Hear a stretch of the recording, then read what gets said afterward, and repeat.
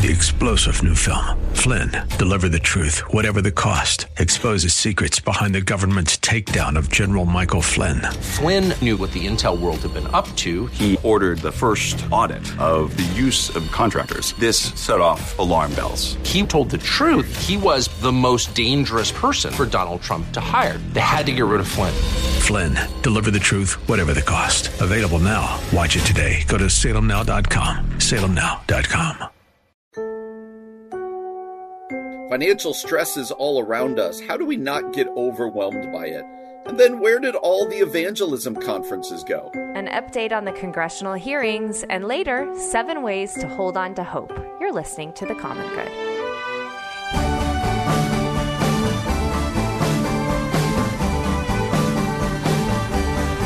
Hey everybody, welcome to The Common Good here on AM 1160, Hope for Your Life, alongside Aubrey Sampson. My name is Brian Fromm. So glad to have you with us today.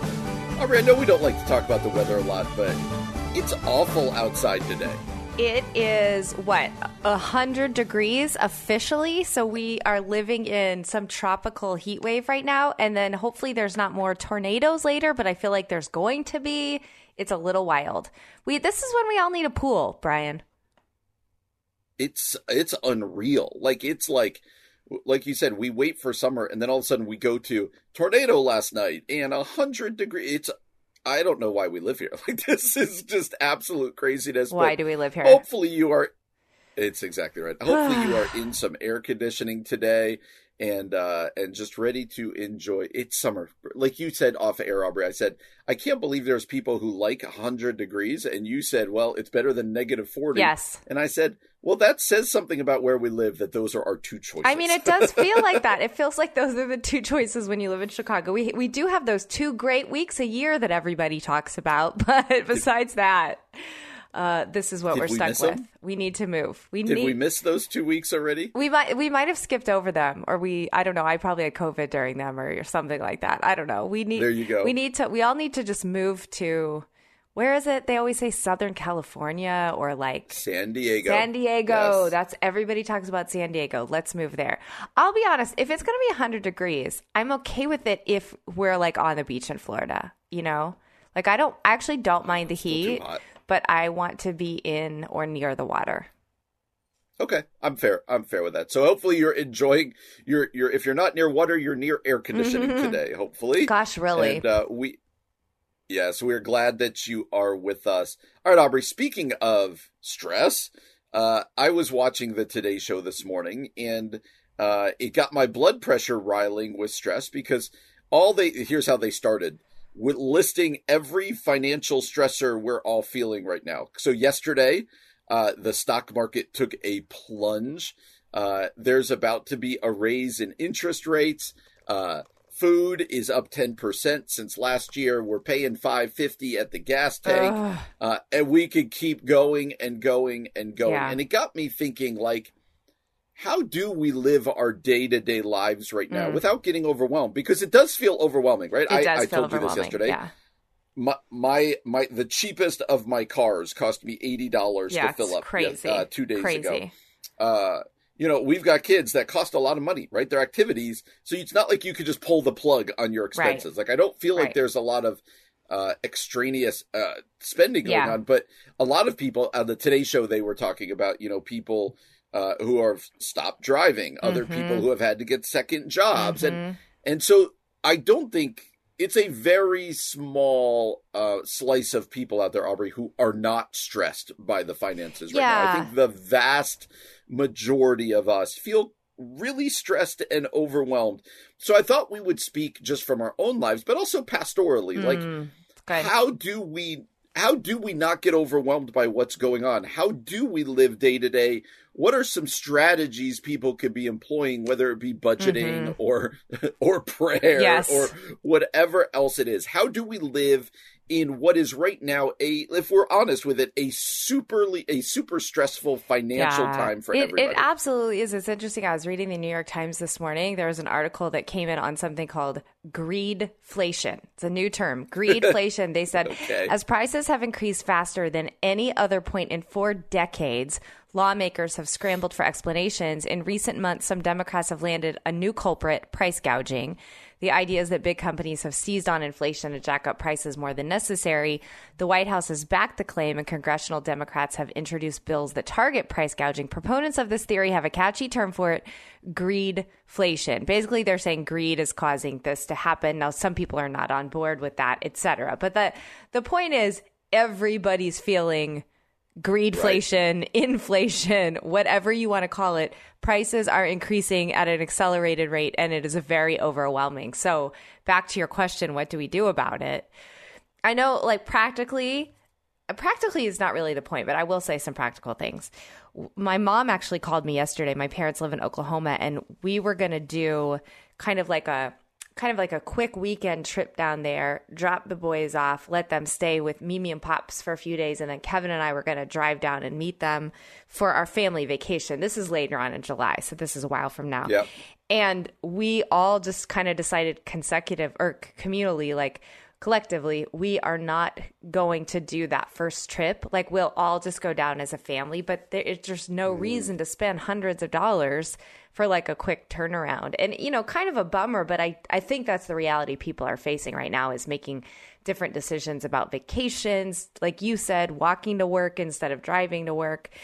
I do think budgeting is huge. Like, I spent this morning just going through our family budget. Where are we? Where are we with gas? Where are we with groceries? Where are we with, you know, and just making sure, like, can all of our ends meet? Can all of our bills get paid? Do we need to say no to certain activities?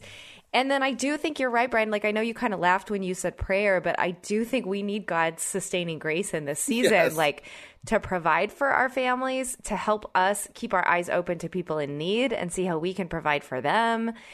And just to give us, I guess, a sense of peace that, like, this is not a surprise to God. It's all in his hands. I mean, the hard part is I feel like this new taxing financial season is coming out of, it just feels like we're never going to get a break. Like, it's like COVID and it's election and there's just not, it just feels like, oh, here we go. Here's the next thing we have to deal with. And I know in one sense that's life. Like, hello, welcome to life. Welcome to adulting. But it does, I feel like coming into this, I think a lot of us are wearier as a nation than we would have coming into this even a few years ago. Not that we would have liked it, but so this is where I do think, like, we need the Holy Spirit to give us strength that only peace that passes understanding, right? Peace that only the Holy Spirit can give in times like these. It does feel like where the rubber meets the road with some of the things we preach about when it comes to money, when it comes to contentment, when it comes to where we find our security. Like, it does feel like some of that's being pulled out. Now I do want to acknowledge there are people where it's really being pulled out right now, right? Can't afford rent. All these things. Thankfully, you and I are not in that spot. But like you said, it's affecting the budget. It's affecting, you know, whether it be vacation or grocery shopping or going out on date night or whatever else it might be, what it costs to fill up your gas tank, that it does kind of point us back to Scripture. Scripture says a lot of things about where we put our hope, you know, the fleeting nature of putting your treasure here on earth. Like, gosh, it feels like you're burning money as you're filling up your gas tank or whatever else. It does feel like this is a time for us as Christians to go, okay, like, where is my hope? And here's a backwards thing. I'm going to say this and be really challenged by my own words here, Aubrey. This happens a lot of times when we talk and when we preach. This is not a time to pull back on your generosity. I was going to say the same thing. So keep going, Brian. I'm glad to hear you say that. No, just go ahead. Tell me. That's my point. This is not a time. Your generosity, your giving and stuff like that should not be the thing that goes away when budgets get tight. Yeah, and I think this is going back to what you said, where the rubber meets the road when what we preach about money. Like, especially as Christian people, we are called to be people of generosity, called to give. And so I think it can be, you're looking at a budget and you think, where do I have wiggle room? Well, those places feel like the most practical places because you don't, quote unquote, have to give, right? But you do have to buy groceries. But I do think for the Christian, like, this is an act of faith to keep choosing to worship God with your money, knowing it's ultimately his, not ours, and see God show up in that. And I'm not trying to preach a prosperity gospel, but what I am trying to say is, like, this is a time to express your faith financially. Don't pull back from giving or generosity, and just watch as God, shows up and meet the needs that you have. Absolutely. So we feel it. That's where I wanted to start today. I watched the Today Show and it stressed me out this morning. Yeah. And I can't fathom where people who have a lot of money tied up in the stock market are feeling these days, as it's just plunging, and all, you hear words about recessions and inflation, and all of it causes stress. But here's the good news. We have a God who is faithful and that we can trust. All right, Aubrey, let me tell you a story that I was reading the other day, not out of the Washington Post, but about the Washington Post. There's a Washington Post reporter by the name of Felicia Sonmez. I don't know if I'm saying her name right. Sonmez. And she got fired this past week amid a week of infighting. So here's what the story goes. The Washington Post has fired national political reporter Felicia, I'm going to go with Sonmez, but it could be different. The Daily Post has confirmed, capping off a week's worth of highly public drama at the paper. Her exit from the paper comes after a week of Washington Post infighting that stoked heated conversation over newsroom inequity and social media use, with multiple reporters taking shots at each other in public. She was emailed a termination letter pointing to misconduct that includes insubordination, maligning your coworkers online, and violating the Post standards on workplace inclusivity. We cannot allow this to continue. So here's how the story goes. It began last week when Politico reporter Dave Weigel retweeted a sexist post about a bisexual woman. He apologized. He took it down. But Sonmez publicly called him out along with the paper's management, writing, "Fantastic to work at a news outlet where retweets like this are allowed." And then people could go back and read the story. It started a week of back and forth of her just not letting up and talking about the newsroom, talking about other people, and to the point that somebody from the Washington Post at one point just tweeted, "Please stop." Oh, wow. But she wouldn't stop. She felt like she was like this crusader who could bring back the curtain of what's going on. And it's weird that all started with this guy, Dave Weigel, and it was an inappropriate meme that he retweeted. But he immediately went to it and was like, "I shouldn't have done that. It was inappropriate. I apologize." Like it was somebody else's meme, all of this stuff. But she started going at it with all these different people and made this huge deal of it. And she got fired and was like, "Why did I get fired for this?" Yeah. And I don't know what the point here of this story is, except for this. People always call the First Amendment. You ever heard this? People like freedom of speech. Yes. She can say what she wants. Freedom of speech does not give you freedom from consequences. And I don't understand. I guess this is where I want to land, Aubrey. I don't understand this new way that people live right now, it feels like, in which they think they can air everything. Their family's dirty laundry, their church's dirty laundry, their workplace's dirty on social media, and think that there won't be consequences. That they're consequence like this lady, this lady could have gone to HR and been like, "Listen, here's all of my problems with our workplace environment. It's highlighted by this retweet." Yeah. People were asking her, "Please stop tweeting. Please stop tweeting." And she tweeted and she tweeted and she tweeted, and she got fired, rightfully so. And then there was like this surprise that she got fired. Aubrey, to help me understand why it feels like I talk to my kids about this sometimes. Like, you don't need to air everything publicly, but that feels like who we are as a people now. Yeah, it's so wild. Kevin and I were actually just talking about this. Some of it is like, is it generational or is it just in general, this is what's happening? But it feels like, I know this isn't necessarily like the foundation of what's going on, but it feels like a lack of professionalism in a lot of ways too, because I do feel like a lot of these stories are workplace stories where people are writing articles about their place of work and venting, or people are tweeting about their place of work or whatever. Although I see this with churches too. People are venting about their churches, etc. And it's like, okay, if you're going to do that, don't be surprised that you lose your job or that there are consequences. Like it just, or your friends cut you out of their life, or your pastor gets upset. Like it would not. This is where I just don't think I understand it, because it would, as frustrated as I might get about my coworker Brian, I'm not gonna go online and vent about my coworker publicly and assume that that's okay at all. And so I don't know if it's it makes me feel old, Brian, but I feel like more and more I'm like, have we lost our minds? I think it goes back to like some civility, some decorum, and you're right that we have this really false idea that free speech means no consequences. Right. And I just don't think that's real life, let alone decent. I don't know. Tell me what you think. I'm glad to hear that when I frustrate you, you're not going to go online. Maybe you'll just go to an open microphone about that. But I am always surprised by people who air their laundry, whether it be about work. Yeah. You've seen it when people do it about their marriages. I was just thinking that, yes. They start venting in public places, maybe not social media, but like in a group of people or about their churches. You and I put up with this all the time, but you'll see pastors do this, venting about their churches on like Facebook. Yeah, no, not good. And you're like, not good. I don't know, just because we're an interconnected society doesn't mean everything needs to be public. Right. And everything needs to be social. So, right. Aubrey, what would you say? What are some good ground rules for I'm frustrated at work, I'm frustrated with my church, I'm frustrated with my spouse?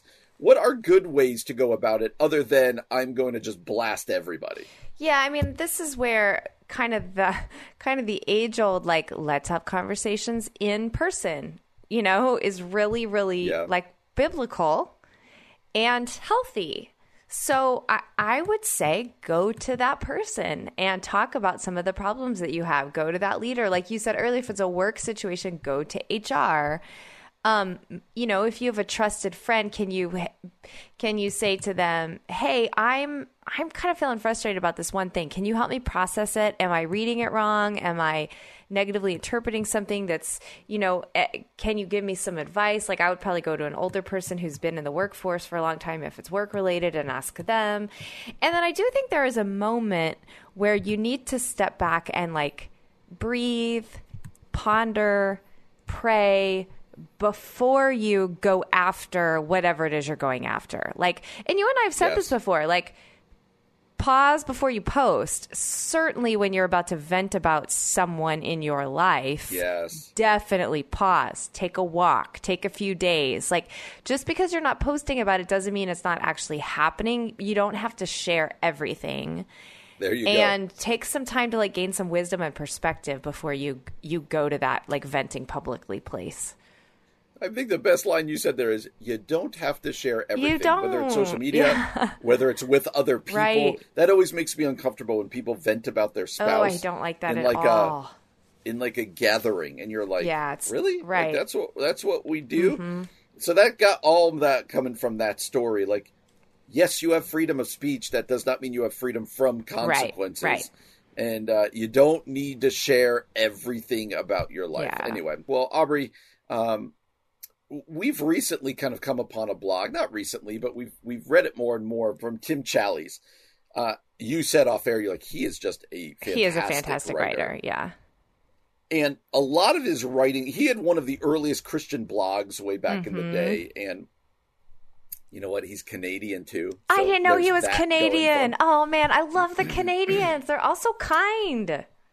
They're kind Canadians, but he's also gone through some recent tragedy, and that's going to really play into the blog that is part of the blog that I want to read for you here. He lost his son who was in college, about to graduate college, about to get married, and his son, just from an unknown health issue, just dropped dead. Awful. Not from drug use, not from COVID, not from alcohol, whatever. And not that makes those things any less tragic for a young person died, but this kid was going to be, if I remember, going to go into ministry and going to get married and all of this stuff. And he just passed away. And so that has begun to inform a lot of what Tim Challies writes about. And I want to just read a little bit of what he wrote this week. It's entitled this, "The Harder Our Earth, the Sweeter Our Heaven." And so he begins by talking about people who living in the Swiss Alps are not terribly impressed when they go to the Adirondacks in the U.S. or when they go to the Smokies. He says, "It does us good at times to ponder heaven, to ponder the future God has promised to those who love him. He has promised that that we will be with him forever in a new heaven and a new earth, a recreation of this world in which all sin and sorrow, all pain and danger will have been removed. Here we will live out the purpose for which God created us, to spread out over the earth and enjoy it with him and for him. And he goes on to say, we will make the pilgrimage from here to as we make the pilgrimage from here to there, we endure this long journey. We expect that it will be difficult. We expect that we will experience the consequences that have come with mankind's fall into sin. We expect that we will endure sickness, bereavement, persecution, chastisements, and so many other forms of suffering. This will all be inevitable in a world like this one. And so he says, the sorrows here prepare us for the glories there. And this makes me wonder. Wow. Here's the question, Aubrey, he asked. This makes me wonder. Wouldn't it be the ones who suffer most on earth who are best prepared to enjoy heaven? Wow. Wouldn't it be the ones who were deprived of so much here who will be most satisfied there? I'm going to read some more later on. But what do you think of those questions? Do you think he's right? Wow. I mean, I don't know if I know the answer to that question, but I do think it's so beautiful. And something I often think about is that I wonder if this even goes back to our evangelism conversation. I think sometimes we have avoided thoughts about the afterlife, not even sure if we believe the afterlife anymore. And so we get very focused on our life on this earth. And sometimes I think it's to the detriment of like the life to come or new creation or whatever language, heaven, whatever language you want to use. And thinking about the fact that like this suffering in our life now could actually be preparing us to enjoy heaven more, to enjoy new creation more. There's something very hopeful in that, right? To keep us, I guess, going, to keep us enduring, and to keep us remembering that this life is not the only one we're going to experience. So I appreciate that. I hope he's right. I mean, it makes sense to me, reading scripture, that we're in one sense like being made more like Christ through our suffering. And so perhaps there will be more of a like beautiful taste of heaven because of that. And I do think of the people in my life I know who have suffered quite a bit. Like I long for that for them too. This is cool. It reminds us is like, I think this is why in the Gospels, Jesus is surrounded by people who are most hurting. Wow. They were attracted to him in such a way that those who were not hurting, those who were prideful and self-righteous, were not attracted to him. They were like, what do I need this guy for? He was a threat to them. Let me read. I mean, I wish I could read this entire blog post. It is beautiful, but let me read the last two paragraphs and let you comment on it. Those who were lonely in this world will marvel at the joy of fellowship. Those who were abused in this world will be satisfied to experience perfect safety. Those who were estranged in this world will rejoice to know full acceptance. The one who had so many loved ones taken from her arms will be most satisfied to know that pain and death and sorrow and sighing shall be no more. We know that heaven will be a wonder for all who are admitted, a place of perfect peace and perfect satisfaction for all who enter its gates. But surely heaven will be a greater wonder still for those whose joys were fewest, whose sorrows were deepest, whose earth was the most distant from heaven. I really, besides that being beautiful, I think he's right. Yeah, I think he's right too. When I remember you spent a year in Africa. Yeah. I remember even spending 10 days in Africa, seeing how little some people lived with, how different life was. I do actually remember thinking to myself at one point, man, heaven for them is going to be a different experience. And obviously it's going to be wonderful for us. But I remember thinking they have so little. And I think that's what Challies is saying here. I think it's biblical that those who suffer are going to know something that those of us who don't might not fully realize. Yeah, he's almost like leaning into the Beatitudes a little bit, right? Blessed are the blessed the ones who mourn. Yeah, they'll be comforted. Blessed are the meek. They'll inherit the earth. Like I do think there is something, like you said, biblical about this. And I do think that this is such a hopeful word for those who are hurting. And again, when you think about this coming from a man who suddenly lost his son out of nowhere, knowing that he's actually living this. Like, this is not a cliche thing he's saying. This is like hope he's actually clinging to, I think makes the message even stronger. But I do think that, I think that's interesting, that line, surely it's not the man who lived in fine palaces who will be most amazed by the streets of gold. I know there is something... I think I'm hesitating because, like you said, we know that this is going to be a beautiful experience for all of us and that we're going to experience more grace and mercy that we deserve. But I do think you're right. Those who have suffered so deeply, the relief and the joy and the awe and the wonder at experiencing something new and grand will be, I think, it just seems like there'll be a heart of gratitude, like in heaven, more so than the rest of us. Absolutely. So again, go to, Challies.com, CHALLIES, Challies.com, and you will be blessed for it. Brian, today's congressional hearings were postponed, and you kind of made a joke that it's like kids and their homework. Like, you've had all semester to work on this. Why is this getting postponed today? But have you been paying much attention to what's going on until today?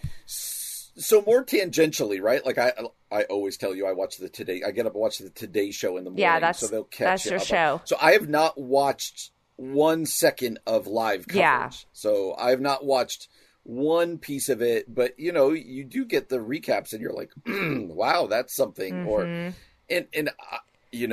I think that it continues to paint a picture that President Trump legitimately thought the election was stolen, but everybody around him was telling him it wasn't, except one of his, it's funny, one of his campaign managers is named Bill Stepien. He actually went to high school with me. He was a year behind me. Oh, no way. And I didn't really know him, but he was in my high school. And he was quoted in yesterday's hearings as saying that he was trying to tell President Trump that he had lost, while Giuliani was telling him that it was stolen. Mm-hmm. And Stepien said, and there was like two factions within the White House talking to Trump about it. Yeah. And Bill Stepien said, I was more than happy to be on Team Normal. Oh, so that was his quote. Team Normal versus, I did see this, versus completely nuts. That was the other quote. That was the other team. Yeah. I mean, they came out yesterday and said that one of the people who testified said that they thought that Rudy Giuliani was actually drunk. I know. I saw that too. He was like election night. Yes. And so all of it continues to paint a picture, Aubrey, of like misinformation and kind of running up the crowd now, and also the amount of fundraising that happened off it. But I think they are, whether you want to believe it or not, right? And there are things to believe, things not to believe. We talked about this yesterday. Everybody has an agenda in this, including the people running the hearings. Right. Everybody has an agenda on this, but you are starting to get a picture of how it ended up the way it did on January 6th. I don't know what should happen to people. Right. I don't know what should happen to the people who, I don't know if President Trump legitimately believes the election was stolen. Right. Or if, that was all just PR spin. Yep. Or just a way of just kind of keeping himself in. I don't know. Right. Like that is the frustrating thing about these things. You don't know necessarily what to believe. Mm-hmm. But it does help you see that what happened on January 6th wasn't just a random thing that happened out of the blue. Yeah, in fact, there's everyone's going to go ahead. Yeah, everyone's going to need to decide what to do with that. Like, right? Yeah, every citizen is going to need to say, here are the consequences in my mind for what happened. I don't think there's going to be any large scale consequences except for the people who did it. But hopefully we never see anything like that again. So it is crazy. It is all crazy. Yeah, it's all crazy. And it does, like you said, it wasn't just a random act. It does seem to be showing that many of the Proud Boys or the other January 6th participants, they were fueled by these voter fraud lies, essentially. And so this fake election rally made them angry. And you know what? If it really was a fake election, if it really was a stolen election, then yeah, that would make you angry. I don't think that makes you storm the Capitol, but certainly that feels unjust and wrong. But the fact that it seems like these are total lies about the election being stolen just fueled this horrible thing. It will be interesting, I guess, to see who ends up receiving some sort of consequence because of it. I don't know what's going to happen, obviously, but really, really interesting to watch. And here's the other thing, Brian, that I keep going back to, and I was going back to this during the election too. I feel like this goes back to a little bit of like the lesson you learned when you were a little kid, like don't be a sore loser. Like if you lost at Monopoly, like I feel like, and you'd want to throw a tantrum and throw the Monopoly board across the room and cause a scene. I feel like your parents are like, don't be a sore loser. Like you need to like be a person who can play the game with integrity. And that means you bow out with integrity. And I don't know, like what a decent thing it would have been for Trump to be like, well, I tip my hat to you, Joe Biden. I lost the election. Well done. Like, I think that would have made him look like a man of integrity. You know, like he knows how to play the game fairly. But instead, he just looks like a sore loser. And this happened. And I know there are people out there who really disagree with me because they're Trump fans and they do think that the election got stolen. So I don't want to, I'm not trying to pigeonhole anybody in their beliefs. Like you may have a totally different viewpoint on this situation, but I still think there's something to like be an honorable leader and pass the baton well, even if you're not happy about it, because that makes you look better. Like rather than being the one throwing a tantrum and then causing other people to throw a tantrum that actually like puts our government leaders and our capital in danger. So there are certainly lessons here to be learned about leadership, right? Yeah. And the importance of we've been saying this for the whole 3 years we've done this, that leadership at the highest levels, whether it be national, as we're speaking here, whether it be in a state, whether it be in a church, leadership, everything flows down from the top. And so when you have president and senators and everybody who can't get along and who are angry, you end up with a nation that can't get along and is angry. When your pastor is an angry person, like, you know, seemed to be the shtick within the last couple decades here, you end up with a congregation of angry people. But the flip side of it is when you have a pastor and elders and whoever else who display the fruits of the Spirit and who are, you end up seeing that sort of character, not perfectly, but you see it flesh itself out. When you have leaders who are honorable, like you said, who respect, you know, the how things have always been, then I think that bleeds down into the nation. Like, you know, there's that famous line in Remember the Titans that says,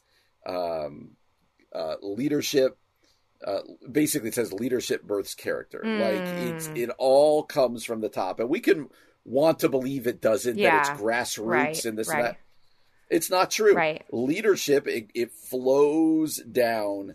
And I think that some of the things that have happened in the last decade in Washington, or the last even 20 years in Washington, we're seeing the fruit of it in our country. And we ask a lot of things. Why is our country so angry? Why are we so fractured? Why are people so mean to each other? Why this?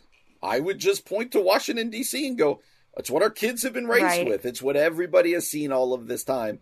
And here we are. And here we are. And such is life. So what's the solution, Brian? Like, what do you I mean, I know the answer is Jesus, but like, what do you think it's going to take to see the nation begin to like tip in a new direction? It's going to take a different type of leader. I've lost hope in the ability of that kind of leader to even, or that kind of leadership at a national level to exist. I don't believe it can anymore. I think this is where we are. I think it has to start in places like families and churches. I think you're right, Brian. That's where character is set, and in schools and in other things. If we at all think that there's going to be this new type of leader and that's going to bring together our country, not going to happen. Not going to happen. Never going to happen. But I do think churches need to look in the mirror. Parents need to look in the mirror. Schools, teachers, and need to go, am I a unifying factor? Yeah. Am I teaching character? Am I imparting character and integrity to the kids of the next generation? Yeah. Otherwise, we're going to end up more and more fractured, more and more angry. So I think the answer, while we're fighting against what national looks like, I think the answer is churches, families, schools. Yeah, I think you're probably right about that, Brian. And let's even as we're watching these, congregational hearings as they end up continuing again later on in this week, maybe reflect on our own family life, on our own churches, and how we can do better ourselves. Like, let's let it be a lens or a mirror that we use to look at ourselves and ask God to make some changes. Brian, your daughter just graduated. She on her way to college in just a short couple months, right? I mean, she goes at the end of August. Wow. So yes, okay. Very, very soon. Okay. And I obviously do not have a child who graduated, but a sophomore as of next year. So we're just a couple years away from that. And I know you talked about this a little bit last week, but I wanted to circle back to it. There was an article out of the New York Post saying that 1/3 of Americans admit that they have no life plan after graduating school. That's college or high school. So 1/3 have no plans. Now, before we dive into this, did you have plans? Like after, let's say, okay, we both knew we were going to go to college. So let's right. After college, did you have plans? So I think I did much more than to what students do today. Okay. And here's why. I think it's a little bit generational. Like, we're going to sound a little bit old here. Like, I think it was understood a couple different things. When we graduated college, it was understood you either have a job or you're going to grad school, right? Like, yeah, that's true. There was not like this kind of, find yourself a little bit more, this or that. Maybe there was. That's just not the perspective I or my family had. But here's the major thing for me, and I know this was for you right out of college. I got married 6 months after I graduated college. Right. I mean, that really, I couldn't get married and be like, and tell my future father-in-law, can I marry your daughter? And, I'm just going to kind of try to find myself just like figure out what happens. Right. You need to have a plan. Right. And so that certainly turned up the temperature of needing to know what we're going to do and know where we're going to be. That's so true. And we got married so young. That's not everybody's experience, for sure. It's barely anybody's experience anymore. It's really true. Do you think so this is something that the article talks about, is that a lot of people said their jobs aren't even in their degree fields. And so I wonder if part of the reason that people don't make plans is because they've seen that play out and they're like, well, what's the point? Like, I'm just going to look for a job either related or unrelated to the field I'm in. But you're in the field that you studied. I'm in the field I studied. So did you feel like there was an option for you not to be in the field that you got your degree in? So it feels like the degree you get that starts you down a path, but I think for a lot of people that path doesn't always keep going. Yeah, I think that's so true. For me and for you, it did. It's almost like that's your first shot. Yeah. For me, a lot of the wrestling happened in college because I've shared this story before, but the great irony of my life at this moment is that I really struggled with whether I wanted to go be a pastor or go into radio. And I decided that I wanted to be a pastor. I didn't know this, Brian. When I was at Wheaton, I did all the sports radio. I called your husband's football games. Yep. And there was a big part of me that wanted to go into radio. Would have been much more kind of sports broadcasting radio. But I really also felt called and a longing to be a pastor. And that really kind of won out. And so I feel like I did my wrestling then. But that won out. And that's why there's great humor in my life that 20 years later you have a radio show. I know, I love that. And you're a pastor. That's amazing. Exactly. Got kind of both of them for at least the time being. And so I think that for me there was wrestling. I actually enjoy, this is going to sound weird because I've just spent a couple minutes telling you that I kind of had my path directed. I kind of knew what I was doing when we were getting married, all this stuff. I think I'd be totally fine if my daughter graduated college not knowing what she wanted to do. Yeah, I was going to ask you that. Like, is it important to you that she has a plan graduating college? I mean, a plan is one. I would say a loose plan, right? Yeah, like a job or something. I don't want us to pay for 4 years of college and she just kind of go, well, that was fun. I have no idea what's going to happen. I'm moving home. Right. But I also am okay with trying different things, trying out grad school, like going to grad school or trying this. Like I feel like the world we live in now gives college graduates much more freedom to be like, all right, try to figure it out.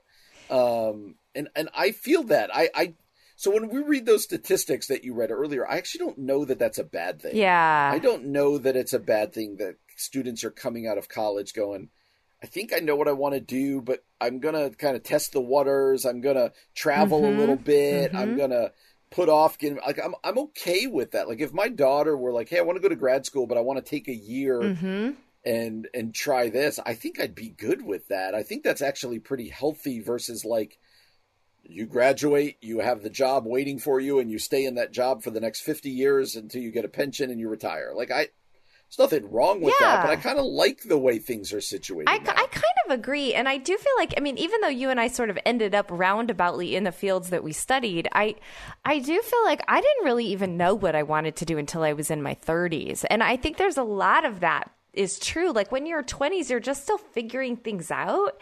And so to have some like life experience, to have some track record behind you, some discoveries of like, oh, I'm really good at this. Oh, I'm terrible at this. Oh, I thought I wanted to do this, but that's actually like it makes sense to me that you wouldn't necessarily, I agree with you, like have some kind of plan. Like you're going to look for a job, but generally knowing exactly like this is what my path will look like. I don't know that any of us can really predict that kind of thing. Now, if you did and you went for it, that's amazing. But I think so much of life is unpredictable and so much of life is discovering along the way that it makes sense that there'd be like a little bit of time post, you're 22 years old graduating, like you got time to figure out who you are and what you want to do. And I obviously, again, like we need to be able to live and pay our bills, but in general, like what our career path might be or what our purpose in life is, some of that does take time to discover. Now, can I ask you a personal question about Madeline? And you know, you don't have to talk about her necessarily, but what if she was like, Dad, I don't want to go to college at all? What if she was like, I want to get a job, or I want to go do a gap year in Europe. I'm not sure if college is for me. Would you have pushed her to go to college anyway? There would have been a lot of long conversations. Yeah. Because I do get it. I have family members doing gap years, and I get the gap year. I would have struggled if it was, I don't want to go to college at all. Mm-hmm. I would have needed to talk that through a lot for a couple different reasons. One, it outside of certain fields, a college degree matters. Yeah. Right? Like it matters. Yeah. And so you want to make sure that your child is not making a short-sighted decision there that's going to affect them. I would also have a hard time with Aubrey because my 4 years of college were about my favorite 4 years of my life. Oh, wow. Wow. I loved college, and I want that for my daughter and then for my son and my daughter coming after her. Like, I'm so excited for my daughter to go to college here a couple months and experience college life. That's so true. And that freedom and that, leaving home and all of this stuff. That if she were like, I don't want that, I would selfishly grieve that and want to make sure she understands what she's giving up. So would I tell her, you have to go to college? No, I would not do that. But I also don't think I would just immediately accept it and be like, oh, it's totally fine. No problem. Go get a job. Like I'd want to go through. Gap year would be different for me. I think there's a lot of wisdom for people who just don't know what they want to do in doing the gap year, which is very new. That wasn't really around much when we were in college. If it was a complete, I want to just get into the work world, I think we'd have a lot of hard conversations. Yeah, I know.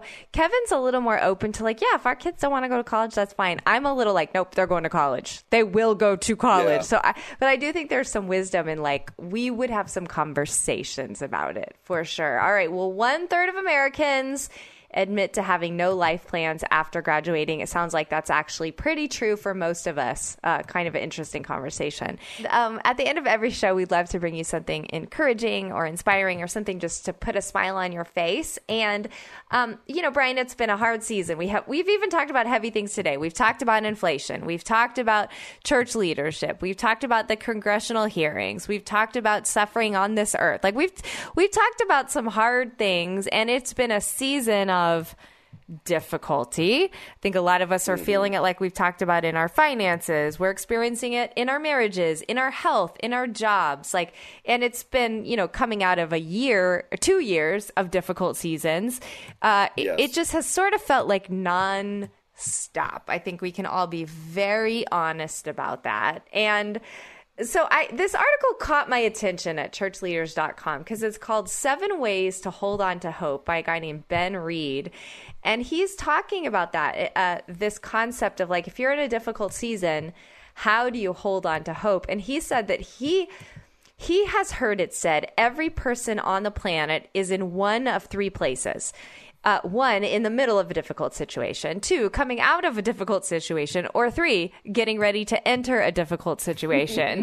That's a little bit depressing, but I think there's some truth to that, don't you think?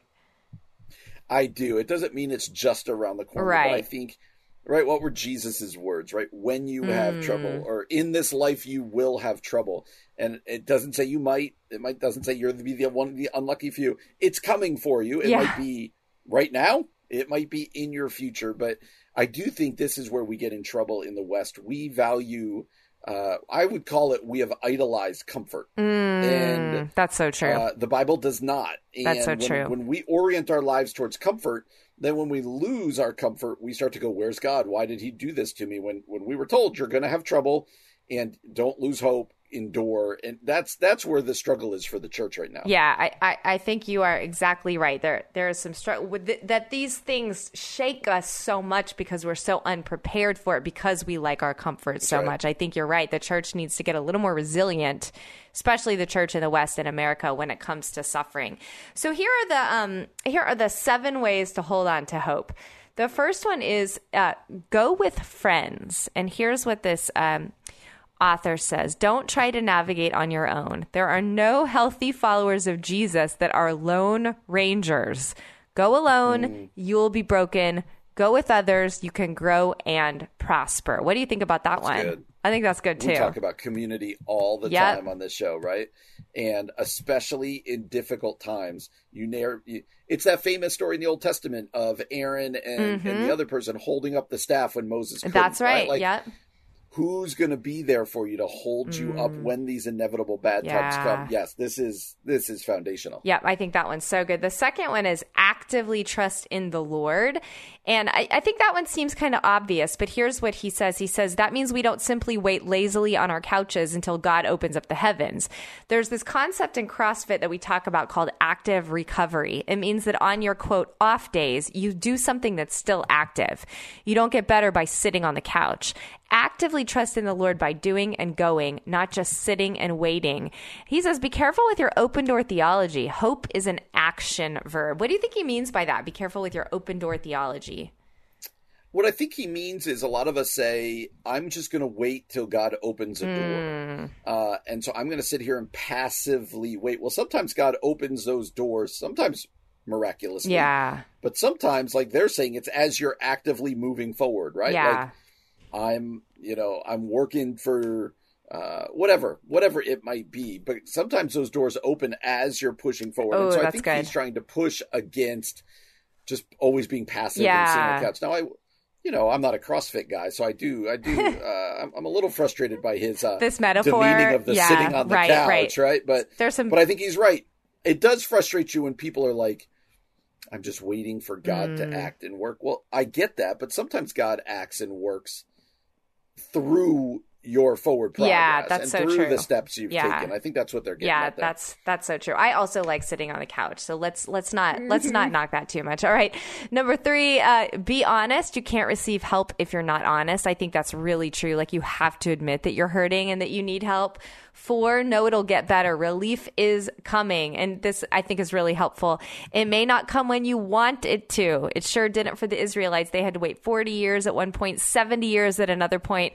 But relief is coming. Hold on to hope, because God's got a plan to pull you through. And then this one's interesting, Brian. I want to hear your thoughts about this. Number 5, know that it won't get better. He says, wait, you say, you just told me that relief is coming. And I did. But the larger reality is that we live in a fallen world where sin abounds. There's a thief that comes to steal, kill, and destroy, which means we should come to expect that this life will be fraught with pain and frustration. So this goes back to what you were saying, Brian. Instead of making an idol of the easy life, grow in the reality that things will never be fully, quote, right on this earth, but they will be in heaven. And then he says this isn't an invitation to fatalism, though. Jesus prayed that God's perfect will would be done as it is in heaven. What do you think about that one? I was actually thinking about that the other day. Like, we've watched so many movies where everything ties up in a bow that sometimes when we're going through hard times, we assume, but it's all going to work out well, in a sense of it's all going to get better right now. And a lot of times that's just, sometimes life just gets hard. Yep. And sometimes people die from cancer. Yeah. Sometimes relationships don't mend, and whatever else it might be. Now that's the reality of heaven that we hold on to, that there is coming a day where things are made right. But I think that is an important point.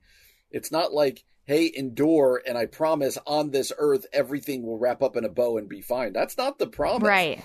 And sometimes I think we live that way because that's the movies that we watch, right? In 45 minutes, things kind of get resolved. Totally. And you could really get weary and discouraged if you're like, well, why isn't this wrapping up? Why is this?